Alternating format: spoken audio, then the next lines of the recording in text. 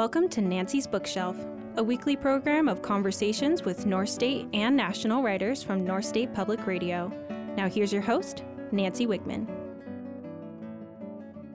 My first guest was already struggling with anxiety and chronic fatigue in November of 2018, when Kandi Maxwell and her family faced unthinkable losses after the Paradise campfire. As the months went by, this retired English teacher endured the COVID pandemic, the loss of her parents, and housing problems. She now has written a memoir of the Paradise campfire and its aftermath. The title is Snow After Fire. Kandi Maxwell, welcome. Thank you. Good to be here. Well, I would like to start with that morning because all of us here in the North State, I remember exactly where I was when I found out about this fire. So would you read from your book your experience that morning? Okay. November 8th, 2018. I was awakened by ringing. I stumbled to the living room, picked up the phone. I just want you to know we're okay. We're on our way to Chico. Jess was on the line, and we most likely included Jake. What do you mean? I said, blurry-brained and confused. Jess told me there was a fire in Paradise. They were told to evacuate. I'll call you when we get to Chico, he said. Jess hung up, and I set down the phone dazed. I fumbled around the room, searched for my iPad, found it, and then checked the local news. At first it seemed routine. 8:04 a.m., evacuation order. Due to a fire in the area, an evacuation order has been issued for all of Pence Road in Paradise, east to Highway 70. My sons lived on a small dead-end road off Pence. I read how the 1,000-acre fire had exploded to 5,000 acres. An hour had passed. Chico was a quick 20-minute drive from Paradise. I sat on the couch in my tattered flannels, stunned and shaken. My ponytail was a mess of tangle. I was fidgety, fist-clenching basket case. I jumped when Jake called from Barnes & Noble. We made it to Chico, he said.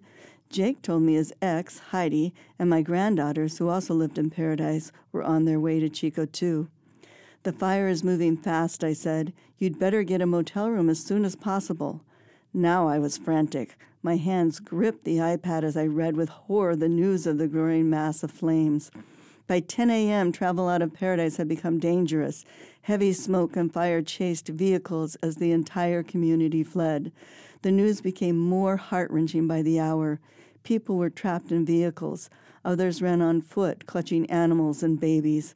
My granddaughters, ages 5 and 8, were on that road.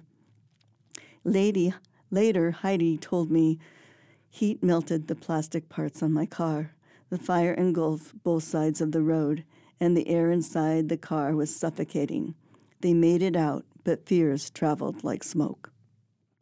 So, Kandi, you're reading us this, what happened that morning, and we're introduced to several characters, family members of yours.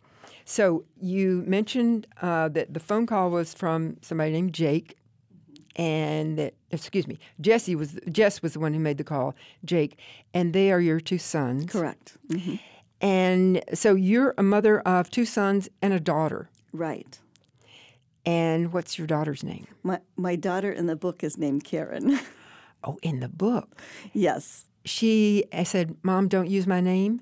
Well, just for the protection of privacy, I changed my children's names. Yes, and that's pretty common in memoir. Oh, yeah. Yes, Yeah. because it was a locally, book, and I just didn't feel comfortable putting them out there. Yeah. I'm very comfortable putting myself out there, but I'm protective of my family.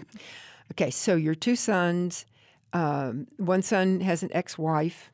Correct. Heidi, you call her in the book. And then you have two granddaughters. And the two granddaughters, did you use their real names? No. Because there's sensitive things you have to say about very these sensitive members of your family. And then your husband, Lloyd, did you change his name That's also? his name. Okay. Yeah. Just for the record. Okay.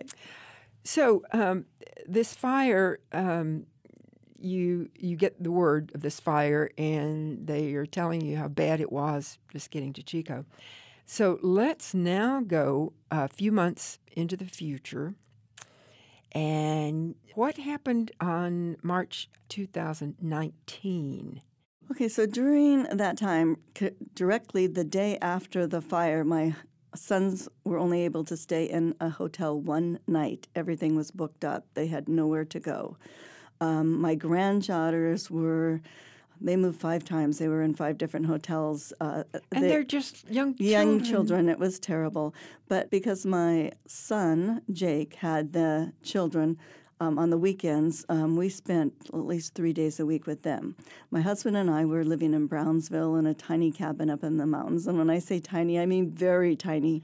But it had a little attic room. And so every weekend, Annie and Marie would come and stay with us. And because their mother and father did not live together, so they split their time between mom and dad. That's right. The 2 granddaughters Right, did. And so they split their time, and so they were with us every week, which made it very crowded, but also it gave them at least some sense of stability. Okay, so give us the scene then. I'm going to ask you to read a section of your book. You start chapter 3 with a section called Embers. And where are you? Where is this taking place? Okay, this is in our little green cabin in Brownsville, like I said. And we are getting ready to go to the community park. And I don't know if you know Brownsville, but it's just a very small community up in the Sierra foothills. And so we were going to take the girls to the park to get them out to run around because they're living in such cramped quarters. So we're just getting ready to get into the car when I start reading. So Marie is the first one you talk about. Correct. Marie is autistic and speaks in short phrases. "Pony gone," she said. "Yes, Pony is gone." She looked at me for reassurance. "Fire gone?" she asked. "Yes, fire is gone." When the campfire forced Jake and his entire family, including my sweet Marie, to evacuate, there wasn't time to think about what to take or what to leave behind. Marie and Annie grabbed a few toys and were quickly loaded into the family car.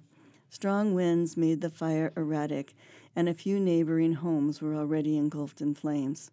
Her family got stuck in the gridlock as the entire town tried to flee the inferno.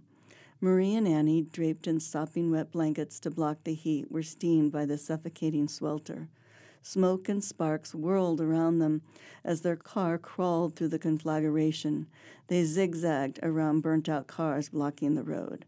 Those who had abandoned their vehicles ran on foot, some with babies in their arms. The typical 30-minute drive to Chico, where they headed, took over 3 hours. When I imagined my family in the scene, my heart was pierced with pain. Marie had lost her belongings, her home, the park we played in, the school she attended. But Marie's memories were in the moment. "Fire gone," she repeated. I closed my eyes, pressed my fingers into the ache under my ribs. We'd had this conversation before, and the bites sting each time. I hugged Marie gently. When I spoke, my words were worn and weak. Yes, the fire is gone. In Paradise, Marie had attended a school for autistic children where she thrived. Now, without a home or her school routine, she was regressing. She was wearing diapers again. She wanted her bottle, and she rarely slept. A sudden sadness overwhelmed me. I was exhausted by so much gone. And this is Kandi Maxwell reading from her book, Snow After Fire. And you say you were exhausted by so much gone, and you were going through periods of exhaustion before all this started taking place. Right. So you had this stress of trying to deal with your own lack of energy, and here comes this huge stressor for everybody you knew in that area and your 2 granddaughters. So this is such a stressful time that you could call this PTSD. Oh, yes, very much so. Yes, yes. it wasn't too many years prior to that I was diagnosed with chronic fatigue syndrome. And I was an English teacher, which takes ninth grade, 10th grade, which takes a tremendous amount of energy. Oh, yeah. And I had to retire. We were living in Modoc County. And so we moved closer to family, and we still wanted to be in the mountains, so we chose Brownsville. And not only that, I had a adrenal tumor that was suspected of cancer at the time. So I was going through emotional stress just in those moments, and right in the middle of that was the fire. And so your children, your two sons, lost their home. Mm-hmm. And what are they going to do? Where are they going to go? You said they could only stay one night in the hotel. And you're living in a very small space. Very tiny. So your children now are not the children of the man you were married to at this time. No. So that caused a problem. Yes, it did. What was the problem, Kandi? Well, I think, when you have children that are grown, and I wasn't married with my new husband who I've been married to for over 20 years now, but we weren't married at all with the children around. My kids had already grown. And so he didn't really know them that well. And then he is also a person who needs a lot of personal space, as am I. We both need a lot of personal space. You describe yourself as an introvert. I'm very much an introvert. I read. I don't like to get out unless pushed. And so all of a sudden to have his loss of that personal space was pretty horrifying. And he has a different dynamic, a view of raising family as I did. When I was growing up, family came first. You took care of them. They came in. It didn't matter what. My family was always filled with people in the home who, like I had an aunt that died at 28. All three kids, her husband came to live with us. My cousins lived with us. It was a normal occurrence. It wasn't with my husband. So if you have two of your children, even though they're adults, they're grown, and they don't have a place to live, you're their mom. You say, well, come stay with us. But what did you not think to do? I did not think to ask my husband about any of it. And he didn't take that very well. No. What did he do? Well, initially he did the best he could because, as we're all in the dark, it's the fire and then, okay, we're going to have FEMA. So how long is this going to take? Oh, nobody's thinking this is going to take at least... FEMA will take care of your housing. Yes. And, in the long run, the FEMA for them came at 10 months later, almost a full year. Almost a full year. So they were out of luck, yes, so to speak. And we were not prepared to have that big of a household and that small of a house. And my husband ends up, if you read the story, he ends up getting a great big old fifth wheel and pulls it in the driveway, and he kind of makes that his home for a while. And then you have a discussion sometime later about the decision-making. He said, please, let me know. Don't just make decisions without my input. Correct. Yeah. Well, you have so much going on in your life that it's understandable that you would have fears that you had to cope with. So there's a section of your book where you talk about what ifs. It's on page 44. Okay. Kandi, and you have all these what ifs. You say, I realized I was overwhelmed by a fragile future. And so many of us, these past few years with COVID and so much, I think we all feel that way. So I noticed that label, fragile future. I mean, I know for myself, I have to deal with a fragile future. So what were these what-ifs? You say, my brain was brimming with what-ifs. Why don't you read that? What if it takes months to move out of the trailer with Lloyd? At this point, I was living off-grid in a trailer. We had moved from the home. What if our marriage deteriorates? What if my sons lose their home? What if I can't sort and stack the mess? What if I lose control? And you just say, what if I lose control? And then a few sentences later, you say, my control habit was steeped in fear. Correct. Why don't you read that paragraph? My control habit was steeped in fear. I was afraid Lloyd would abandon our marriage. Before that, I feared my sons and granddaughters would be homeless after the campfire. Before that, I was afraid of my declining physical health and emotional stability. Before that, it was Jake's addiction. He could overdose. Before that, Jess had a liver transplant at age 13. So just a second, excuse me for interrupting, but you just mentioned kind of in passing, you were afraid for your son's addiction. You were afraid one of your sons could overdose. Correct. So another stressor. Yes. Okay. And then, of course, this was earlier, but my son, Jess, had a liver transplant at age 13. He was diagnosed with idiopathic cirrhosis of the liver at age 8. This was before liver transplants were common. He could have died. This is Kandi Maxwell reading from her memoir, Snow After the Fire. We'll be back to continue our conversation after a short break. You're listening to Nancy's Bookshelf on North State Public Radio. I'm Nancy Wigman.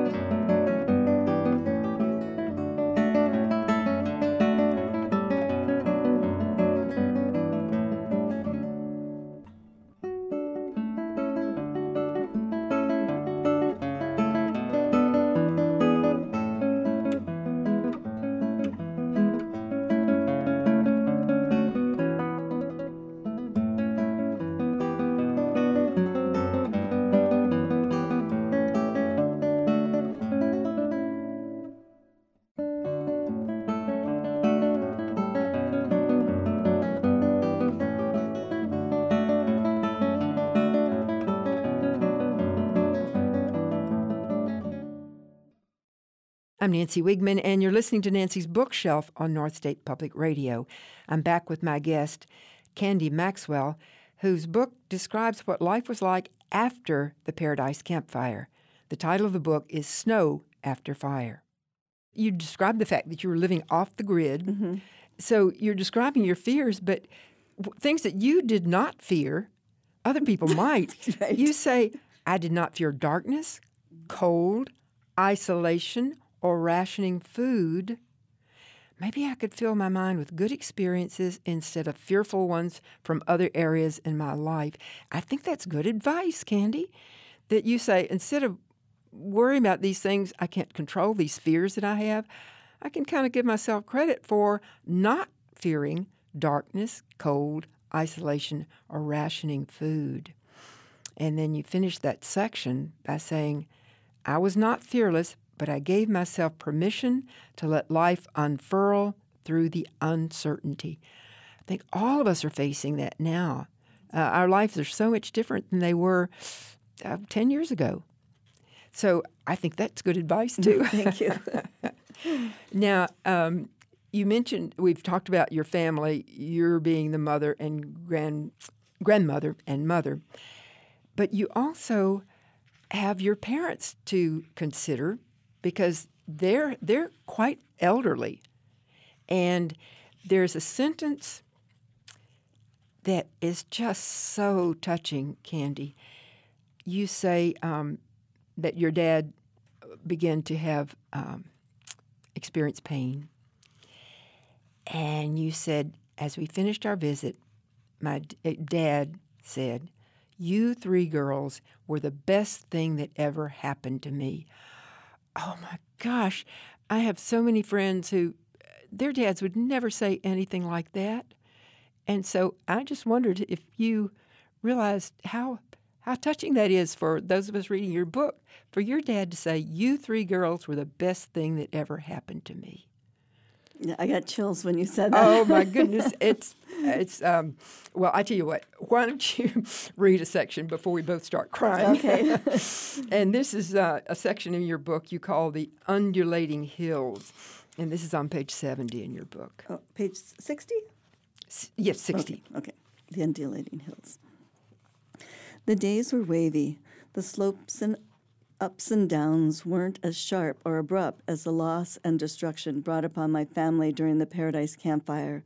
But still, it was hard to catch a foothold. Heat melted my brain. My elderly parents were dying. My children and granddaughters were still in temporary FEMA homes, and we were 5 months into the COVID-19 pandemic.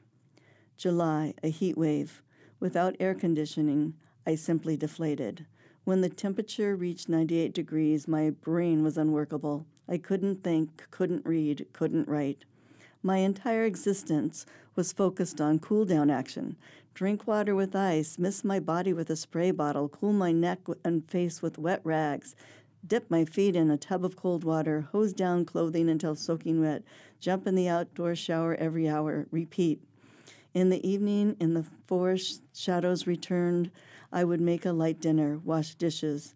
An entire day would go by without any other accomplishments. Fortunately, the heat waves weren't a constant. Some days the temperatures were in the low 80s with breezes.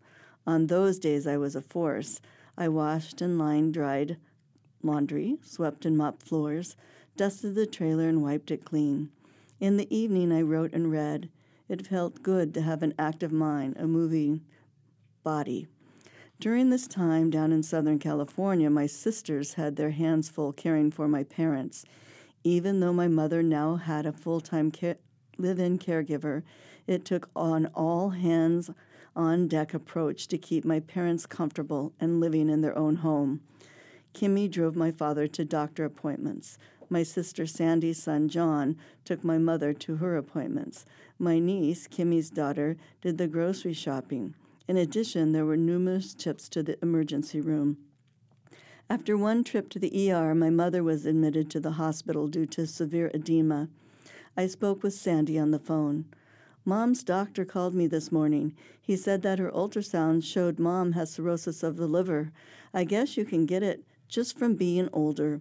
It causes all the same signs as cognitive heart failure, so they really don't think she has that now. Her liver is the primary cause of the swelling, confusion, and sleeping. The doctor said that Mom's memory is good. She's mentally strong. That's encouraging, I said. Is Mom home yet? Kimmy's talking to Mom, taking Mom home from the hospital this afternoon, as there's not much more they can do. The good news is her swelling is down and her breathing is much better, Sandy said. How's Dad holding up? Now, this is Kandi Maxwell reading about her parents and the difficulties that they're going through. And she's wondering, okay, their Mom's doing pretty good, mentally strong, and but Dad had to go to the emergency room. So your parents are going through this, and they're in their late 80s. Correct. Both of them. So we're not surprised then that you lose your parents, that they do die. And I mentioned you record your dad's last words. And you and I both choked up with that. There's one more place in your book where I think the tears actually flowed. I don't know if you realized it, but I think dog lovers. Oh, yes. When your dog gets hit by a car and you lose your dog, so many of us have had to say goodbye to a dog. And then your new dog brought back memories for me, because when I lived in Peru, I watched a parade. They had this dark-skinned figure on. They were holding him up in a parade, and his name was San Martin de Porras. And I thought, oh, Kandi got a dog that was named for this Peruvian dark-skinned saint, San Martin de Porras. And so you thought, we can't call a dog Saint Martin. Let's change his name. But you didn't. And why didn't you change his name? Well, my daughter looked it up. And when we read that Saint Martin was he was actually never a priest because he was mixed race. And so he ended up being like a saint for the mixed race. And your little doggy has a mixed breed. He's a mess. He's a mutt of undistinct nature. I mean, you can't. He just looks like a long, weeny dog with weird spots, and not not recognizable. And then the other thing, he was this saint of for women, directionless people who had needs. He did a lot of work for others, and so I had never read about this saint, but well, I'd never heard him until I lived in Peru when yes, there's a parade for in his honor with a figure of the statue of this saint. Yes. And so I was touched that you have a dog. Called Saint Martin. Yes. Except you don't put the saint in front of it. No, You I just call him Martin. Martin, yeah, yeah. And he was such a comfort to you. I think you called one section of your book Canine Medicine. Yes. Mm-hmm. And I think so many people would say, oh, I understand what she means by that. Yes. I have a neighbor who has his dog is his canine medicine. Mm-hmm. There are a lot of things in your book that I think people could say, oh, my gosh, I've been through that, like with your parents or your children. Now, a lot of what you're a tough person when you can live off the grid. So your book has so many things that I think people could say, oh, my gosh, I went through that with my parents, and look how she dealt with that. Mm-hmm. And I think they will appreciate your writing this memoir. Thank you. Now, you do conclude your memoir with a paragraph that I think would be nice to. This is actually, you call author's note. Mm-hmm. And the very last paragraph of your author's note says, I didn't intend to author a story about fire, housing insecurity, or loss of our wildlands. I simply wrote about my life as it unfolded. Writing was my way to find clarity in an often confusing world. It provided structure for my messy emotions. It allowed me time to reflect and to discover something to be thankful for during the chaos. It was and is how I find hope. Thank you, Kandi. You're welcome. This was author, memoirist, Kandi Maxwell, reading from her book, Snow After Fire, a memoir of the Paradise Campfire and its aftermath. Thank you, Kandi. Thank you. After a break, I'll be talking to local author Wick Humble, who wrote a trilogy called A Place on Mars, and we'll be talking about his second book in that trilogy, The Wildfire. You're listening to Nancy's Bookshelf on North State Public Radio. I'm Nancy Wigman.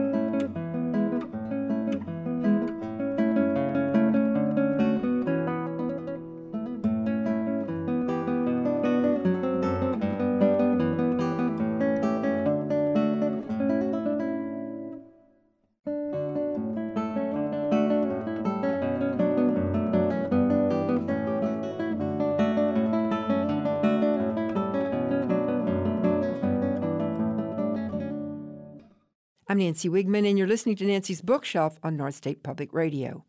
Chico author Wick Humble has been a kindergarten teacher, a trucker, bass player, and soldier. He worked his way through college as a wildfire fighter for 5 seasons. He restores old cars as a hobby and writes fiction and nonfiction. His latest work is a historical novel trilogy called A Place on Mars. Part 1, The Flood, has a cover illustration by Wick Humble's granddaughter, Layla Humble. The cover of Part 3, The Explosion, is illustrated by the author himself. Today I'm going to ask Wick Humble about Part 2 of his trilogy, The Wildfire. Wick Humble, welcome. Hi, thank you. Now, the title of your book, A Place on Mars, and I read that title and think, oh, this is science fiction. Everybody does, and I was warned about that, even some people online, but it's from and believe me, I wasn't a rope jumper. I was quite a macho young man, but the girls used to have a jump rope rhyme that went, a place on Mars where the women smoke cigars. And this little town I'm from, could be a place on Mars. Well, But you might mention the town. I'd rather not because I just came back from my 60th class reunion, and there was some interest in it. But as I write in the foreword of part 1, I'm not in this book, and neither are you. Well, that's what people might wonder because the characters in your book are taken from your generation. Oh, absolutely. So I was thinking, well, these characters are no doubt based on some people he knew at that time. Yeah, and I've borrowed... And maybe you in it? And maybe me. My wife says she sees me in 2 of them. It wasn't necessarily the ones I thought, but she knows me well. But, yeah, the names and the characters are vaguely represent people I knew, but the things that happen are much more generalized.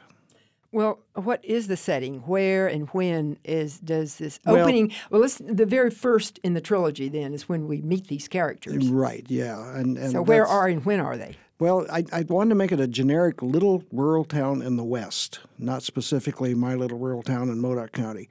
So they could be, I don't mention any state names or otherwise county names that would identify it as being the town, although my brother laughs and says if I look at the maps that I drew well, they suggested, they said, it's kind of confusing if you don't have a map in the front. And I said, well, that's easy to do. And I thought, well, why reinvent the wheel? I'll just go with the basic layout that I knew from my youth. And I want to make sure that it's amenable to anybody who grew up in a small Western town or somebody who wonders what happened in small Western towns. I didn't write an expose. I was surprised when I got done. It's all very positive about small town life and places that are associated with that, though there are downsides to it, without a doubt. My guest is Wick Humble, and he has written a trilogy. The 3 are totaling. The trilogy is A Place on Mars. And today I'm going to ask him about part 2, The Wildfire. And I mentioned who illustrated the cover of part 1 and part 3. And what about the cover on The Wildfire? Well, The Wildfire was done by one of my granddaughter's classmates at Inspire High School named Lily Funkhauser. And we were introduced by the teacher, briefly, and I gave her a sketch and told her a little subsection of the novel that describes some of the kids that are in it, because it's all about teenagers, basically, and teenagers from a past era, of course. And she did a really nice job with computer graphics, and we refined it a couple of times, and she did it. She put her spin on it because I thought, well, I was hoping initially to maybe have these available for secondary, junior high and secondary teachers who would want to put them on an optional reading list. But the feedback I've been getting is they're mostly what they call historical fiction nostalgia. Because there's no cell phones, there's no wizards, there's no dark side. What year your story opens in part 1? What year is it? You mentioned a trilogy. I've gone crazy now. I like my characters so well. I've written 2 novelettes that fill in between these stories. It starts in 1959, which would have been a class of 62. And it ends up in 1964, and the explosion is based on you'll figure this out, an explosion at a Titan I missile base, which, of course, we had occur in Chico. And it's the aftermath of that they have to deal with in that one.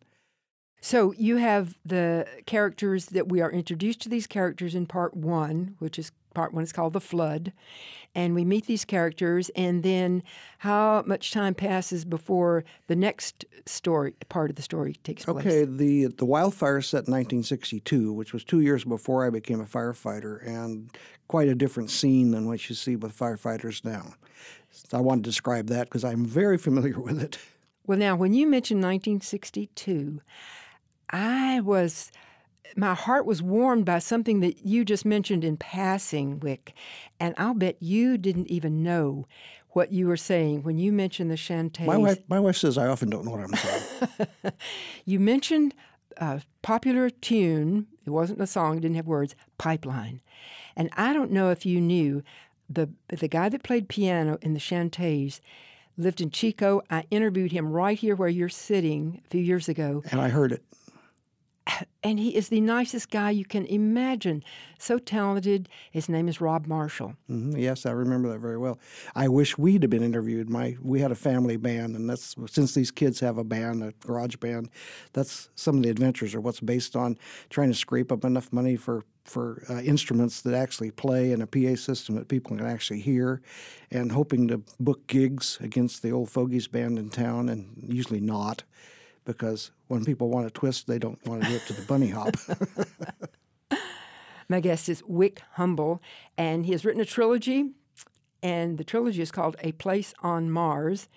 And I'm going to ask him about part 2, The Wildfire. And I was, as I said, my heart was warmed when you mentioned the Chantays, because that I remember Pipeline. And that was kind of a shift in the way the music had been from, rock and roll, and then the California scene down Southern California, and that came to the foreground. And you were there witnessing all of this. Yeah, I think we pay more attention to music when we're preteens than we do as teenagers or adults, because that's the biggest part of our world. We're trying to transition into a grown-up world, at least an older world, a much more mature world. And so when I bought most of my records, and my family did, I grew up in a big melded family, and our record collection was pretty eclectic, but we were buying more records then than, for instance, with a boy. When you get your driver's license, your budget suddenly changes completely. You don't have money for records anymore. Insurance and gasoline and broken parts are your agenda. Well, I was amused because mentioning Rob Marshall, his dad wanted him to invest their income, because these kids, they were just high school students. They suddenly had all this money. And, of course, the dad wants, well, invest these, my son. And he wanted to buy a boat. He wanted to spend it on something that a kid would want. So this, The Wildfire, includes, and your books include slang of the times. And, for example, you use the word beatnik. And I don't know that people even know that term anymore, but... There are a lot of things that people should know now. Unfortunately, I do an awful lot of reading of, I won't characterize any particular generation, but they haven't got the history that they should have in their writing, and I'm finding errors and omissions constantly, and things that, even if you watch Jimmy Kimmel, he doesn't know what he's talking about sometimes, because he only knows the recent history of things. And when you delve back into, and most of the history you and I are talking about is probably can't be Googled. Yeah. Because it's in memory, and it's in a very fragile memory, which belongs to us. And my little brother, he was proofreading, he was my beta reader, and he says, "Boy, you certainly you have our idiom down pat." And I said, "Hey, that was a compliment. I studied that closely, because he couldn't if he wanted to belong. Yeah. He wanted to be in the in crowd. You had to know how to talk, But I did a little research and found out we used to call the police fuzz. I do a lot of reading and watch old movies, and I found out that word actually originated 30 years earlier. That gangsters were calling the policeman fuzz then. I'm going, I thought we invented that word, man. Well, as far as the music go, then there was Elvis in the 50s, and then this evolution, the beach music, and then after that, you've had folk rock. Mm-hmm. Which basically has dropped completely from sight. Yeah. Even Bob Dylan. Of course, he does Cadillac commercials, so I don't know about that. But yeah, in the third story, the group, the Crusaders, they just took their name from their high school team, and they are a bit of Crusaders, not in a bad sense, but in a nice sense, because they're nice kids. They are trying to transition, and they don't know what to do, and so they take an attempt at an open mic night in a beatnik coffee house in their college town, and it's a success. Well, you know what I'm imagining? If your books were made into a movie, that would be the music. You could change the music in the background that's playing, and people who lived through that era would be just taken right back by the music. Well, people talk about the soundtrack of your life. I know that's a cliche, but that was huge. And we grow up, maybe you too, with the big bands on the old hi-fi. Wasn't even stereo yet, and LP 78s, not LPs. And so there's tons. My parents had that collection. Yeah. And I used to listen to it. They were those fragile records that, as a kid, I broke them without thinking about it. And did sometimes, too, and got in trouble. But, Dad was a big fan of Harry James, and Mom liked Bing Crosby. And Dinah so Shore. When you get into an old age earworm, quite often those were what comes up. You know, I avoided country and western, which was not big in our country and western town. Oh my gosh! I remember traveling. I had a station that was playing country and western. I thought, no, please let me find some rock and roll. Yeah. Where are the green onions, for example? Yeah. Well, you mentioned that. That was the theme song to American Graffiti, and that's a good example of a hit movie, and a very valid hit movie too, the best of the genre, that was constantly backed up by songs of that era, you know, and it songs are like like aromas. Suddenly you snap into something, you know, your mind does a quick U-turn and says, oh yeah, I remember how I felt when I heard Green Onions. I remember what I felt when I heard Pipeline or Shantae. Yeah. I remember how I felt when I heard I Want to Hold Your Hand. Oh, yeah. I thought, first time I heard it on the radio, I thought it was the Everly Brothers because they had an accent. And I'm going, is that Kentucky accent? Is that the Everly's new song? Well, pretty close in some ways because they certainly appreciated the Everly Brothers. And I was a convert right away. And get this, you and I were in college when the Beatles hit. Oh, yeah. I remember that quite well. Yes. My guest is Wick Humble, and his trilogy is called A Place on Mars. And I'm asking him about The Wildfire, which is part 2. Now, another thing that evokes the time, you have a character named Shirley, and she had a Corvair Monza. In the third issue, she did. Now, I remember the Corvair because Ralph Nader came down on that, but I didn't remember a Monza. And so I asked a friend who's a car fan like you are, and he says, oh, yeah, I've heard of Monza. Yeah. They built several models called the Monza. And, of course, people laughed because Chevrolet had never run at the racetrack Monza in Italy. But it was a glamour name, and it was quite a pace-setting car because the car market that the Corvair was in was the cheapest. They were the economy cars. They were Volkswagen fighters, supposedly. None of them ever really did. The Volkswagen prospered it anyway. Yeah. It was kind of an American Volkswagen, and the fan base of those things is huge, like Edsel's, but basically everybody that's got one, has one, got one. So. Well, I remember in college, my boyfriend had a Corvair, and I didn't think anything about it then. We didn't. Well, and they had their limitations. I have a Pontiac Tempest now that shared that independent rear suspension, very sophisticated, but not quite because they were built to a price. It didn't quite go the route like a Datsun Z-Car or a Porsche or a Corvette. They had it too, but they had an advanced version. Corvair eventually got it, but by then Ralph Nader had savaged the market. And frankly, I've driven all the cars of 1960 and 61 when they were new because I used to be a lot bot at a local Pontiac dealership. And it was my best friend's dad's dealership, so we often worked down there just for all the things we could swipe off the parts lot. And it didn't handle any worse than any other American compact car. They were all miserable. Well, now, I've mentioned the language that you use, the terminology, the slang of that time in your life. But now there's another section, and those were familiar to me. Yeah. But in this book, The Wildfire, use firefighters' language. I try to explain some of it, too. Yeah, but that was all new to me, not having any experience in that regard. So I was wondering if maybe you might read a little bit from your book, The Wildfire. Okay. Well, the thing is, I'd rather read it towards the climax end of it. Okay. So you're going to have to pretend like you know these characters already, but it's basically the three boys on the fire crew, the assistant foreman, and Rick, and who's sort of me, since I'm Wick. And Wick, yes. I've been a mentor to a lot of firefighters back in the day. They've even come up and said... Well, 5 seasons. 5 seasons. You had a lot of experience. Yeah, I was pretty 5 seasons as a firefighter. I was a red card carrying crew boss. And so that's considered to be – I got to fly on planes when we went to fires by the time I finished up.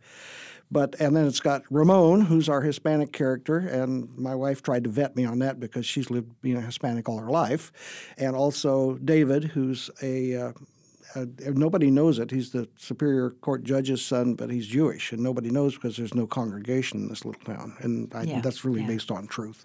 Yeah, because it felt like it when I was reading that section that you just mentioned. Yeah. It felt like it. But Cheryl is she's short for Shirley. Shirley, and they call her Cheryl. And quite often in front of the grown-ups, they say Cheryl E, and correct themselves. It's nobody in particular, but she's also lives under the handicap of being the county sheriff's daughter. And Ramon especially is a little afraid of him because Ramon is out drag racing at night and things like that. He's a real motorhead, you know.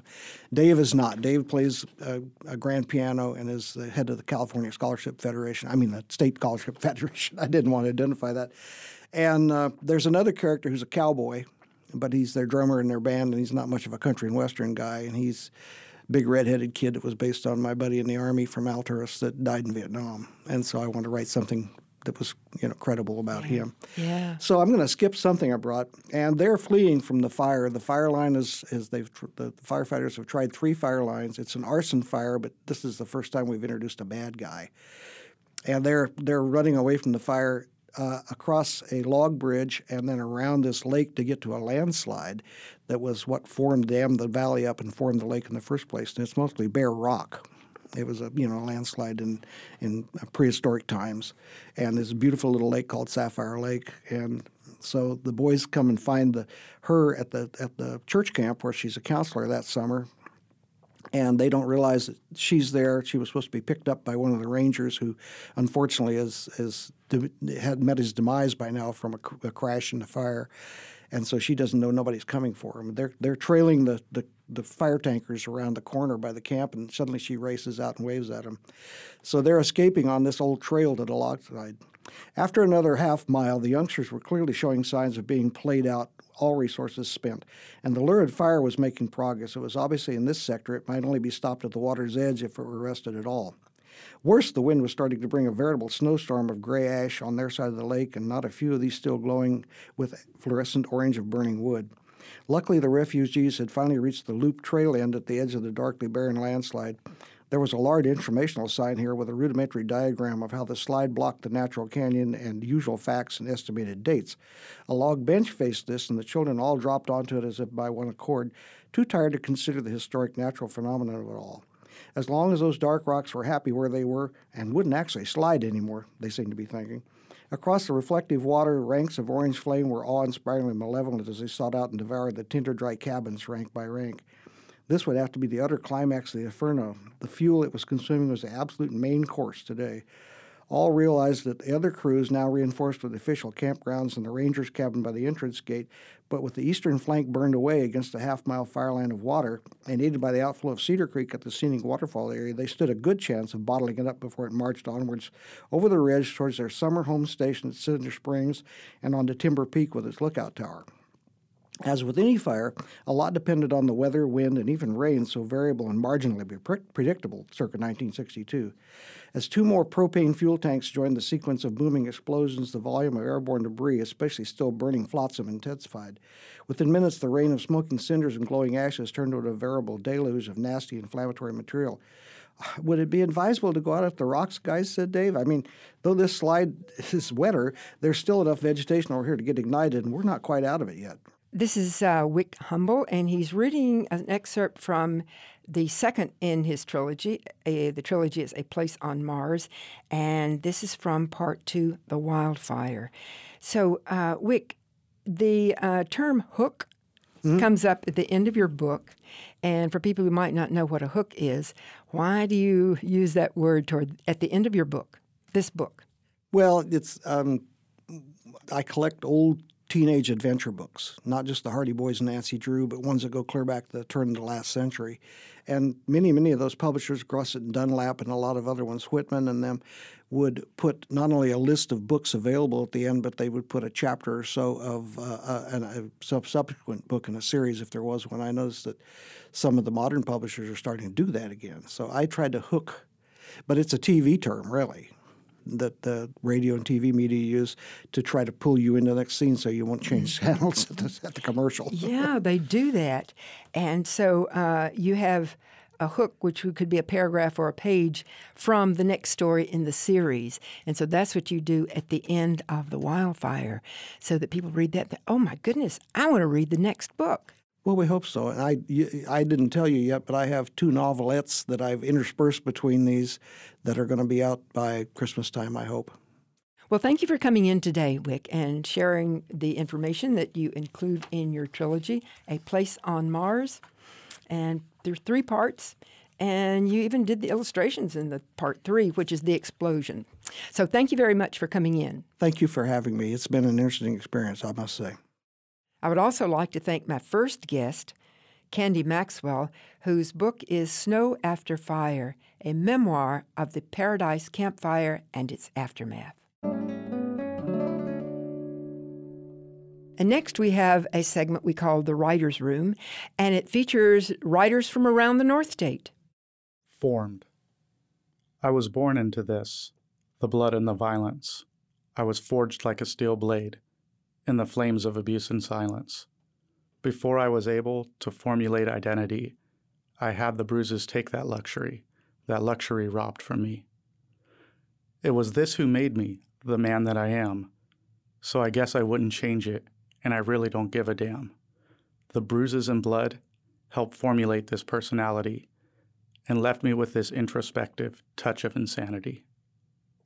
It has also left me with a bottomless tank, completely fueled and ready to crank. So think for a second before you disrespect me.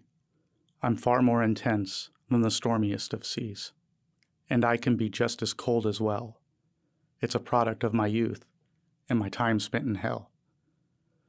Before you start to think I'm just bumbling about, look into these eyes and I will hand you some doubt. I am hard like a stone and I can be cold as a rock, but I'm no longer dim, nor dirty or lost. See, this life has tumbled this stone into a gem, and I will prove that I am just as valuable as them.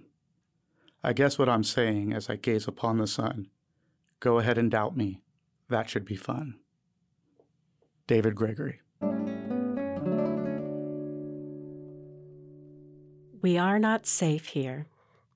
In California, wildfires surround us, east and west, north and south.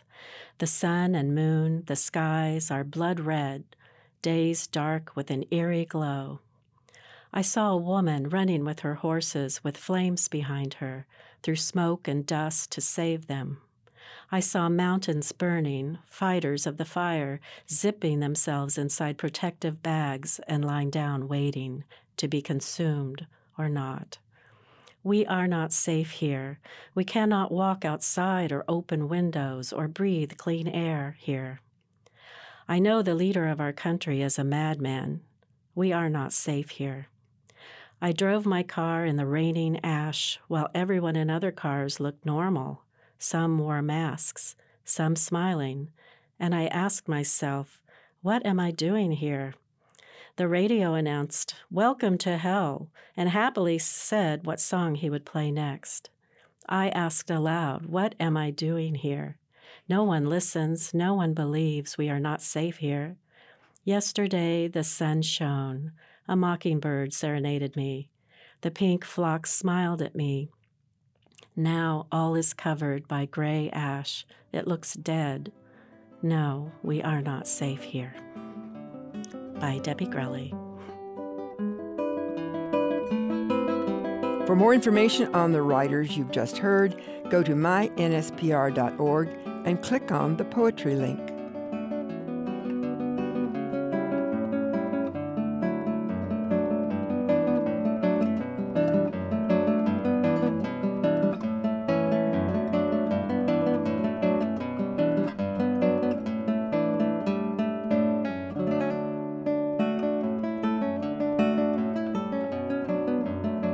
You've been listening to Nancy's Bookshelf, a production of North State Public Radio. You can find this and other episodes of Nancy's Bookshelf on our website, mynspr.org.